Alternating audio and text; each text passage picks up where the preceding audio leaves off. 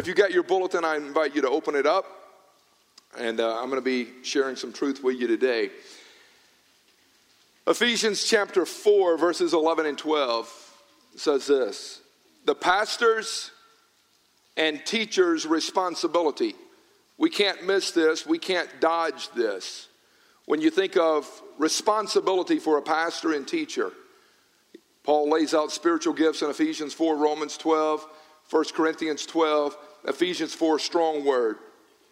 The pastor's and teacher's responsibility is to equip God's people. Say that with me. Equip God's people. The responsibility of a pastor teacher is to equip God's people. Those people that say that they've repented of sin, they've placed their faith in Jesus. Equip my people. He goes on to say, equip God's people to do his work.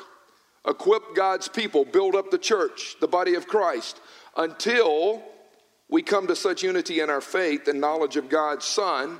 Unity, and maturity, he says, so that we'll be full grown in the Lord. God's desire for each and every one of us that walk in here week after week is that you would mature, grow up in the faith, mature in the faith, and become the man and woman of God that God desires. Makes sense? So I take that responsibility very seriously, and I take that assignment very seriously. This passage screams, disciple the people, not entertain, even though we have fun here, but it's to equip, not entertain. Now, I want to take a test with you today. How many of y'all would be honest and say you enjoy taking tests? Raise your hand. Really? How many of y'all hate taking tests? Raise your hand. How many of y'all did not do well when you took tests? Raise your hand. Now, I was in the third of the class that made the upper two-thirds possible. I struggled academically for years, right? But I want to take a test with you. I had a friend tell me years ago, when it came to test taking, he said, if you ain't cheating, you ain't trying. So I tried real hard. But there ain't no cheating going on in here today. But I want to take a wealth test, and I want you to think about this for where we live as a people and where you live individually. If you live indoors and eat every day, you're in the 15% highest ranked people group in the world today as far as being the richest people on the planet.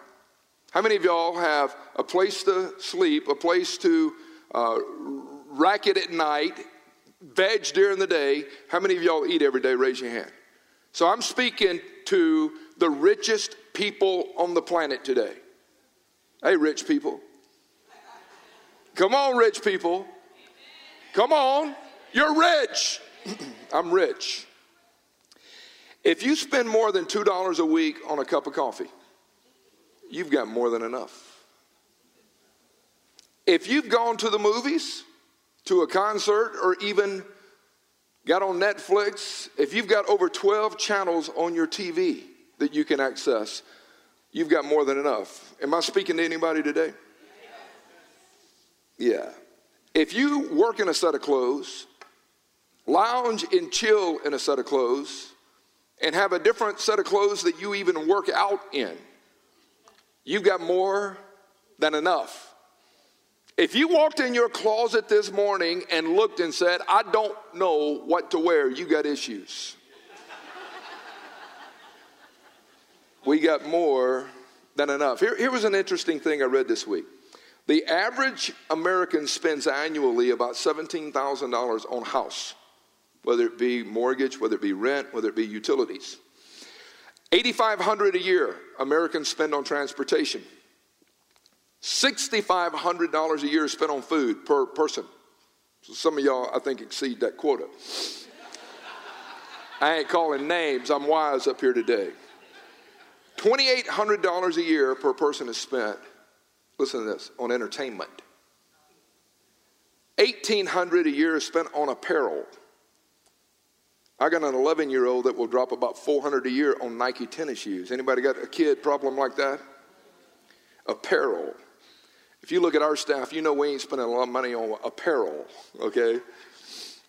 Education. Here was a shocker for me. The average person spends $1,000 a year on education. We got more stuff than any other nation. We got more stuff than any other people group, but we're not spending any of our money to get smarter. Here was an interesting one. The average American spends $100 a year on reading materials. A person who does not read will always be at the mercy of one who does. A person who does not read will be a slave to a person who does. The average person spends about $100 a year on what they read. In 2014, Americans spent $96 billion on beer. Jose, Jack, and Evan didn't even make this list. I'm talking beer. I'm talking Coors. Come on, Bud Boys. I'm talking beer. That is $454 a person a year is spent on beer. $34.6 billion is spent annually on gambling. $2.3 billion is spent on tattoos, which I conclude that based on the $96 billion on beer, somebody got to drinking and gambled on the fact that ink would make them look better. Do the math. Do the math. You know some people like that. It's like bugs on your cheeks are not going to make you look any prettier, okay? It's just not going to happen. I've seen it. Lord, what are we thinking? And then you get to the wrinkle stage and think, I should have not have been drinking and gambling on the fact that ink. Here's a sobering one. $14 billion a year on pornography.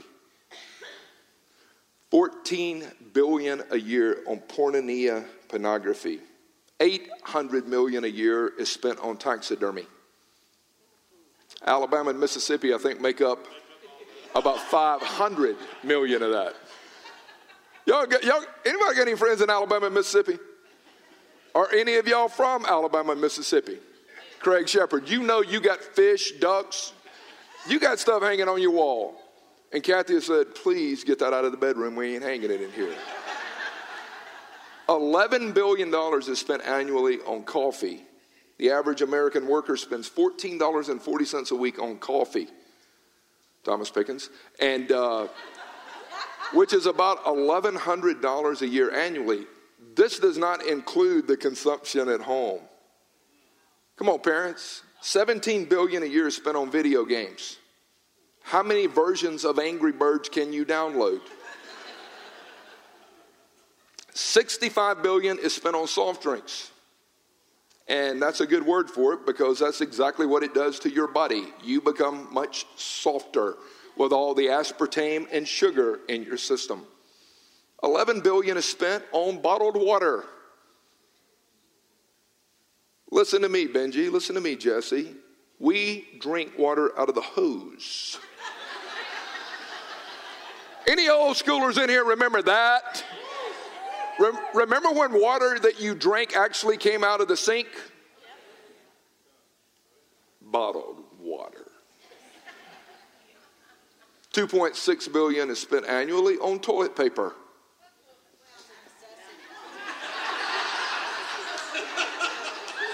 Ladies, y'all got to cut us a break. 5 or 6 sheets oftentimes is enough. You ain't got to go through a whole roll. I've watched it work. I feel like I'm cutting down every tree in the nation. Here's a sad one. $18 billion a year on late credit card fees. Jim, we've talked about this one. $18 billion. You know what you're doing is you're just giving money away. $40 billion a year is spent on yard care and landscape. That's a lot of money. When you think about where our money goes as an American people, I would conclude that we have more than enough.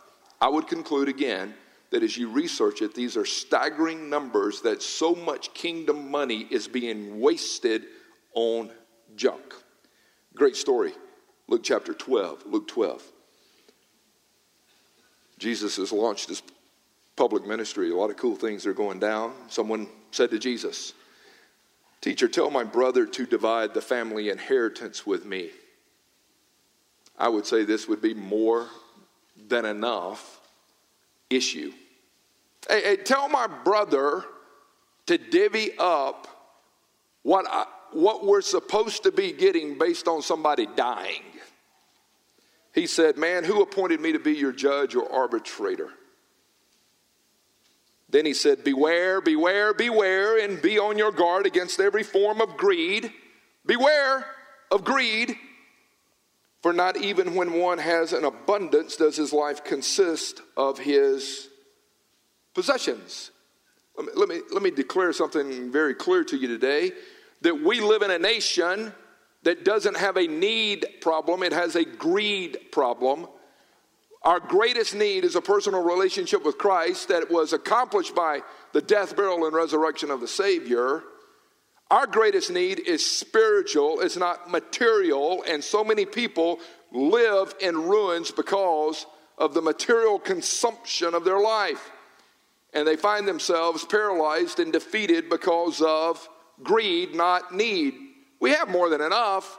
We're just not content with what the basics are. So how would you define enough? It's subjective, and that's the problem with it. I got enough. What do you mean? How would you define it?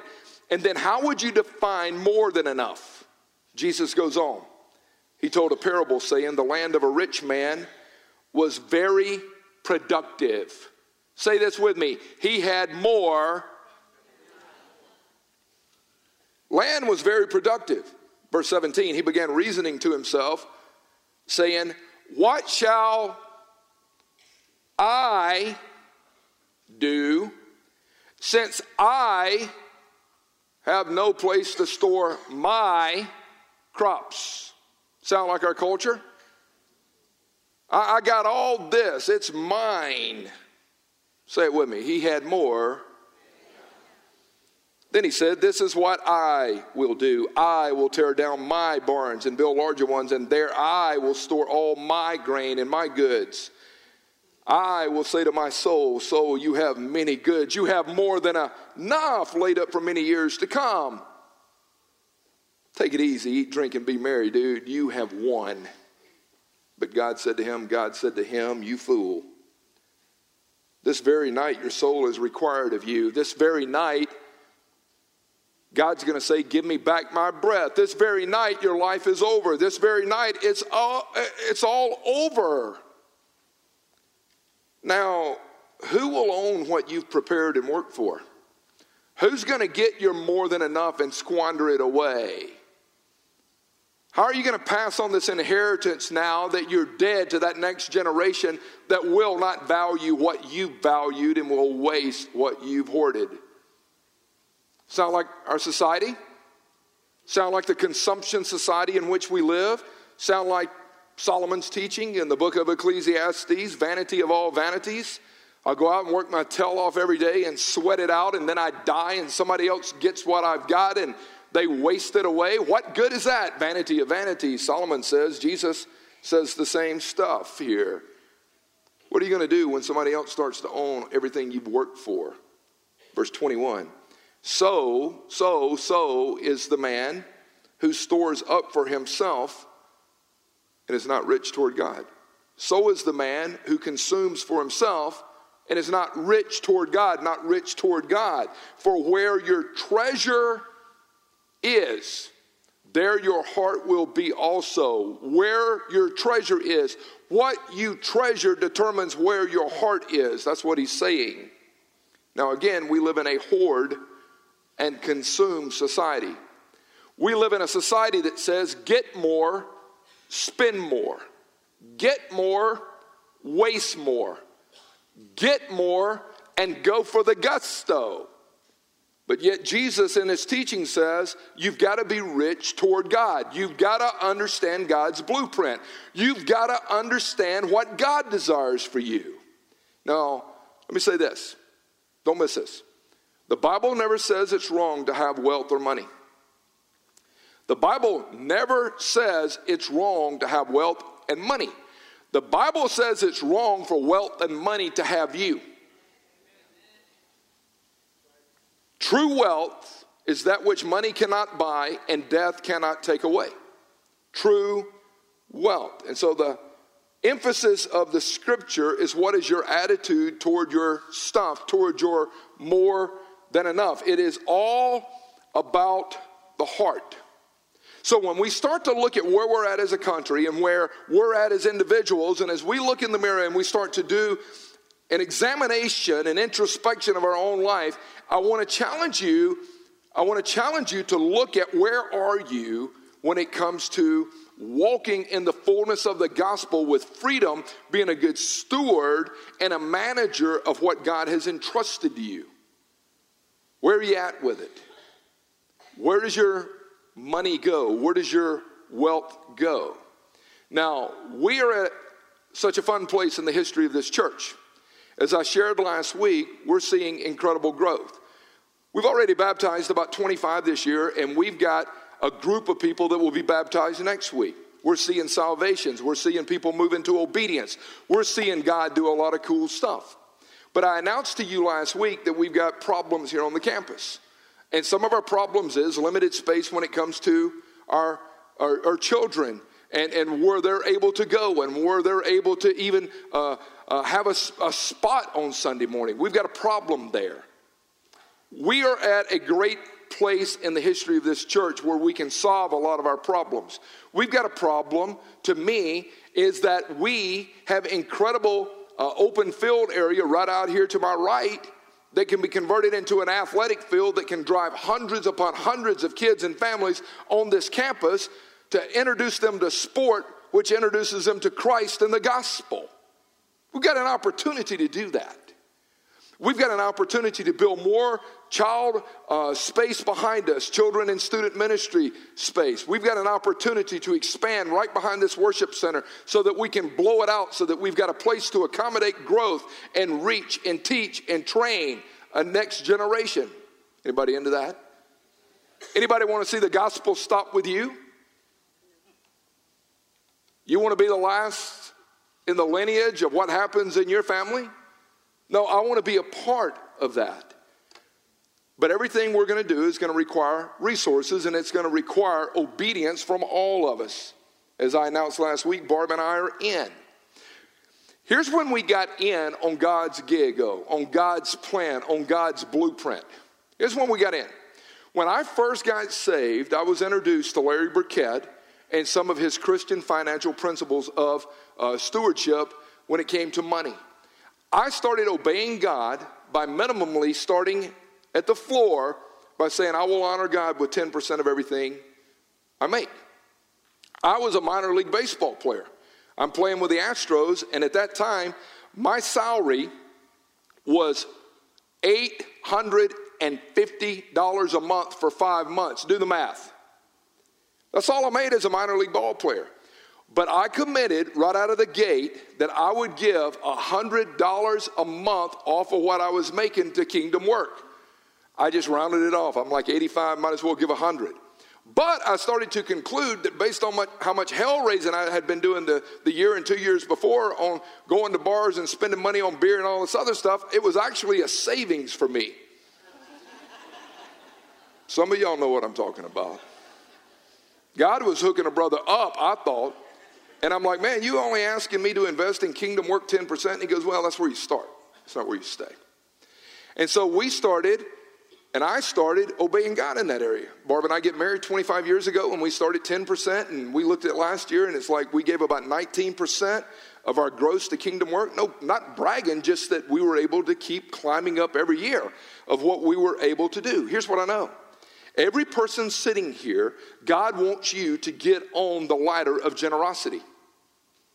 It's time to get off the bench and get in the game.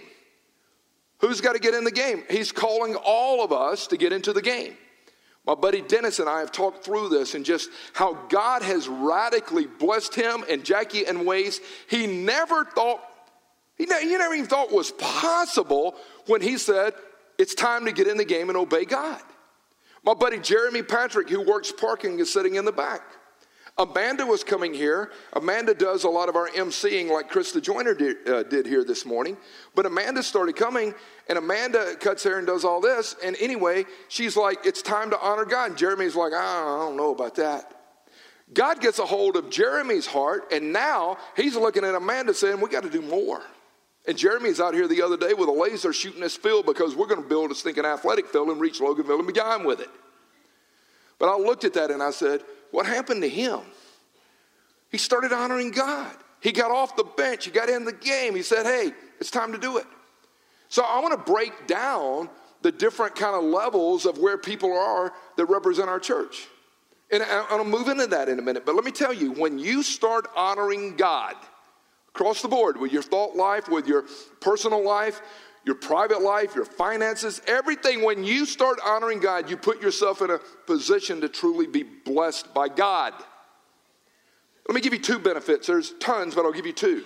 When you start honoring God, what you'll find is this. You will start to avoid unnecessary pain. A lot of problems that people find themselves dealing with right now is because they ignored or rejected or refused to submit to godly principle. 1 Timothy 6:10.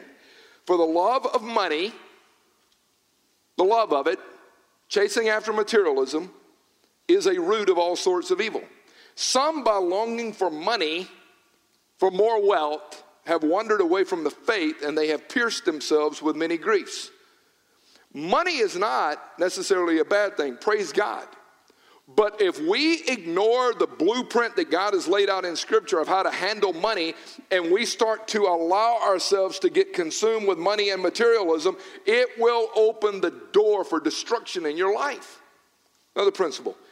You will live a blessed life. Proverbs 3:9 and 10. Honor the Lord from your wealth. Who's wealthy? I'm speaking of the richest people in the world today. Honor the Lord from your wealth, from the first of all your produce, from the first 10, the first 12, the first 20, whatever you get to. So your barns will be filled with plenty and your vats will overflow. What was the dude's problem even in the narrative of Luke, in the parable? I got all this stuff. My land is producing more than I know what to do with. I need to tear down my barns and build bigger barns so I can store my stuff. No. You need to start giving away a lot of what you've got and start living a generous life so that you can see how good God is.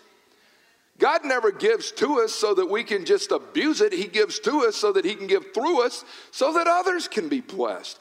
When you put yourself in a position to become a conduit of God's blessings where he can flow through you, it will blow your mind. It is one of the most beautiful places to be. Now, let me say this. As we talk about stewardship and as we talk about honoring God, I do not believe in the modern day prosperity gospel that's being preached here in the Western culture by certain people. The name it and claim it and blab it and grab it, and if you give $1, God's going to give you 20 is not biblical. That gospel, that teaching only works in the Western culture. We give out of faithfulness and obedience. If I never get anything, who cares? I've been given breath and life and eternal life and a relationship with the King. So the prosperity gospel, when I hear it, it makes me sick because it's an inconsistency with the heart of the Savior. That gospel doesn't work in Haiti. That gospel doesn't work in the Dominican Republic and third world cultures. That gospel doesn't work there. It's being preached here. Why? I guess because we need bigger airplanes. Now, let me say this. What percentage of our people in our church give what? How many families make up our number? I want you to see these slides. So if you look at how many families make up the Cross Loganville right now, 633 families. And I want you to hear this. We went with Planning Center back in November, which is where we're housing names and information and all this stuff. We did a census in November. So this is a brand new census. You're sitting there, you represent like a family. And so we had these census cards where we had families fill them out in the month of November. So right now, we're looking at 633 families that call the Cross Loganville their home. That's good. Now, that number next year should be 755. if we reach, teach, train, and send, if we're proactive with the gospel, if we're doing what God's called us to do. Now, one of the things we started looking at is based on that percentage of families, how many of them give nothing? They never give. Here's a staggering thing. Out of that number of 633 families, as Steve went through the numbers in finances, he said, do you realize that 17% of the families that call this place their home, they're not giving anything? What it tells me is they're sitting and soaking, but they're not embracing the gospel. There's multiple reasons why people don't give, but for a lot of people, they sit there and they're not trusting God. So it's hard for me to think that I speak to people week after week to equip people to mature and grow up in their faith who are not wanting to mature and grow up in their faith. It's not acceptable. And I look at it going, no, that's not good. That's not what God's called us to. Then we started looking at the next group. And then we were like, all right, how many people give rarely? Meaning somewhere between $1 and $250. This is what they gave last year. Now, here's what I would say. I would say people are going, hey, I recognize that there is a ladder of generosity, but I'm just rare. I mean, I might be one time a year, twice a year. I may throw a 5 or a 20 or something in there, but I'm not into it. Well, God doesn't have your heart, because if God gets my heart, he gets my wallet. And if God gets my heart, he gets my eyes. And if God gets my heart, he gets my feet, what kind of playgrounds I go into. And if God gets my heart, he gets my time. And people say I'm rarely giving to God. Well, if you're rarely giving anything, then what it means is you're not going to serve and you're not going to engage, and probably it means you're not growing. So we started looking at the next group, and we would call this next group the people that give randomly. And so that is an interesting number right there. 16% give somewhere between $250 and $1,000. You go, okay, they're again flirting with a ladder, but they're not getting on the generosity ladder. They again are acknowledging that God's ladder exists, but I'm not going to go over to God's side yet. Now that's an interesting number. We've seen movement from the give nothing to the rarely to the random happen over the last year. That's movement. That's good. But again, the tithe is the floor. It's not the ceiling. It's where you start. It's not where you stay. It's not even where you jump in. It's like, I got to get in the game. So we started looking at the next group of those who give randomly, somewhere over $1,000, maybe 1,000, 2,000, 3,000, 4,000. So if we take the socioeconomic average of Walton County and what it is, it was like, all right, how many people are giving over 1,000, but they're still not in the game? We go about 21%. Some have moved to 6%, 7%, but it's still random. And so we try to make this as easy as we can for you to honor God. We don't want your money. I just want to see you obey God and experience God's blessings. I want to see you start to live a generous life. That's all I want. I mean, your money is not going to make or break who I am, but it's going to make or break who you are. You see, if you don't have a plan for your money, the world does. And if you don't have a plan for your money to get under and align yourself with God's blueprint, the world will tell you where to spend your money on entertainment and taxidermy and porn and beer. The world's got a plan for you. So does God. And God's is to protect you. So we started looking at that going, that's interesting. I mean, some people have moved, but they're still in the random category. Well, God doesn't want us to stay there. So we started looking at the next group that we will call our regular givers. And so the regular givers started to increase some, but when you start to look again at the demographics of this area and about what an average is, if you make, let me say this to you. If you make $50,000 a year, and you tell people that you're tithing by giving $800 a year, you're not tithing. Tithing is, again, 10% off the gross. That's the biblical teaching. I didn't write it. I just submitted to it, and it's changed my life. And so what God is calling us to do is to become regular. You've got the envelope. You can fill it out. You can say, man, I'm staying faithful. You can set up online. There's all these different things that make it easy for you to stay a good steward. How many of y'all want to honor God? Come on, just tell the truth. How many of y'all are tired of just sitting there and not engaged in the game? And you know, no show of hands, but you're like, it's time to get in the game. Spencer, it's radically changed who you are, buddy, when you started saying, I'm in. I'm either going to get in or I'm not. And you and Carrie, I'm like, there's so many couples I look at going, look at their pledge of allegiance to the Lamb of God to say, I trust you. So then we started looking at what we would call our radical givers. And it's all in your bulletin right there. But here would be my challenge. Here would be my challenge. God is wanting you to move into radical generosity. God is wanting you to live a life of freedom. God is wanting you to get in the game. Now, I want you to watch this story. This is a powerful story from one of our 18-year-old girls in our youth group. Check this out.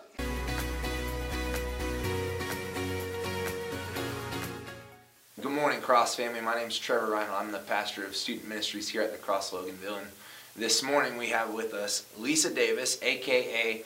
Little Lisa. Lisa, if you would just quickly tell us a little bit about who you are, where you're from, and how you ended up here at the Cross Loganville. I'm Lisa Davis, and I'm almost 19, and I am from Latvia. I was adopted about almost 4 years ago by Doug and Debbie Davis, and we've been coming to the Cross. In August will be 2 years. One thing that has just blown us away about you in the time that we've known you is just your faithfulness and your generosity as a young person. We'd love to just share a bit of your testimony with the whole church this morning. So could you just tell us a little bit about why you choose to give faithfully and give generously back to God? The main reason is because it's not my money at the end of the day.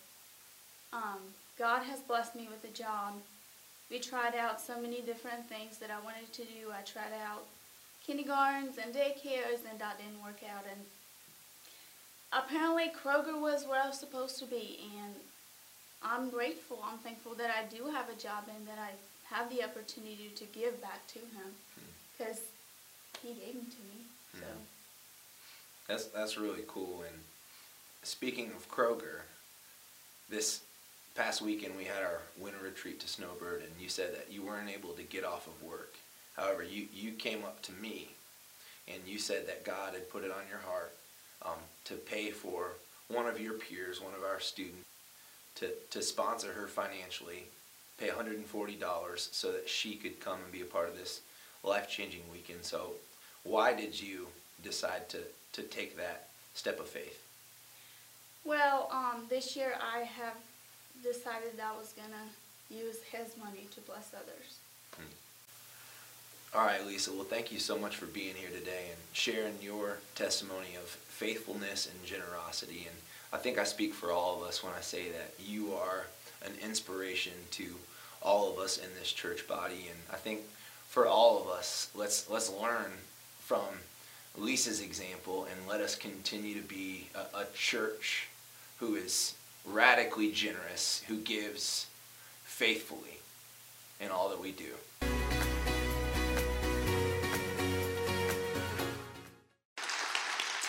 Man, that's a powerful story. All right, so Lisa, Trevor, you're talking with her, doing this interview with her. Powerful.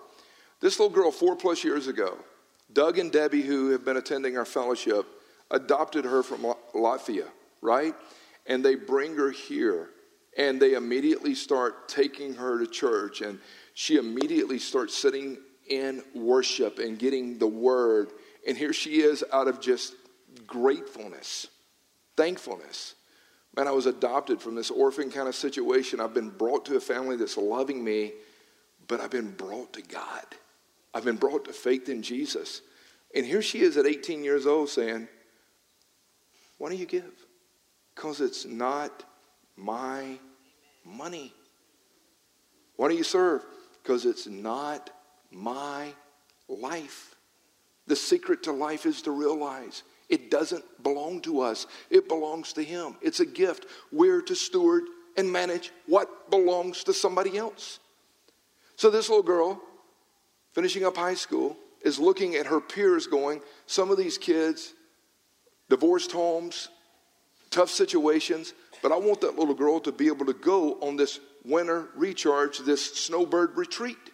So Trevor's got this team of people in there getting ready to go, and here comes little Lisa saying, I personally want to support and sponsor one of our other students to go on this trip. She can't afford it. But God's given me a job, and it's not my money.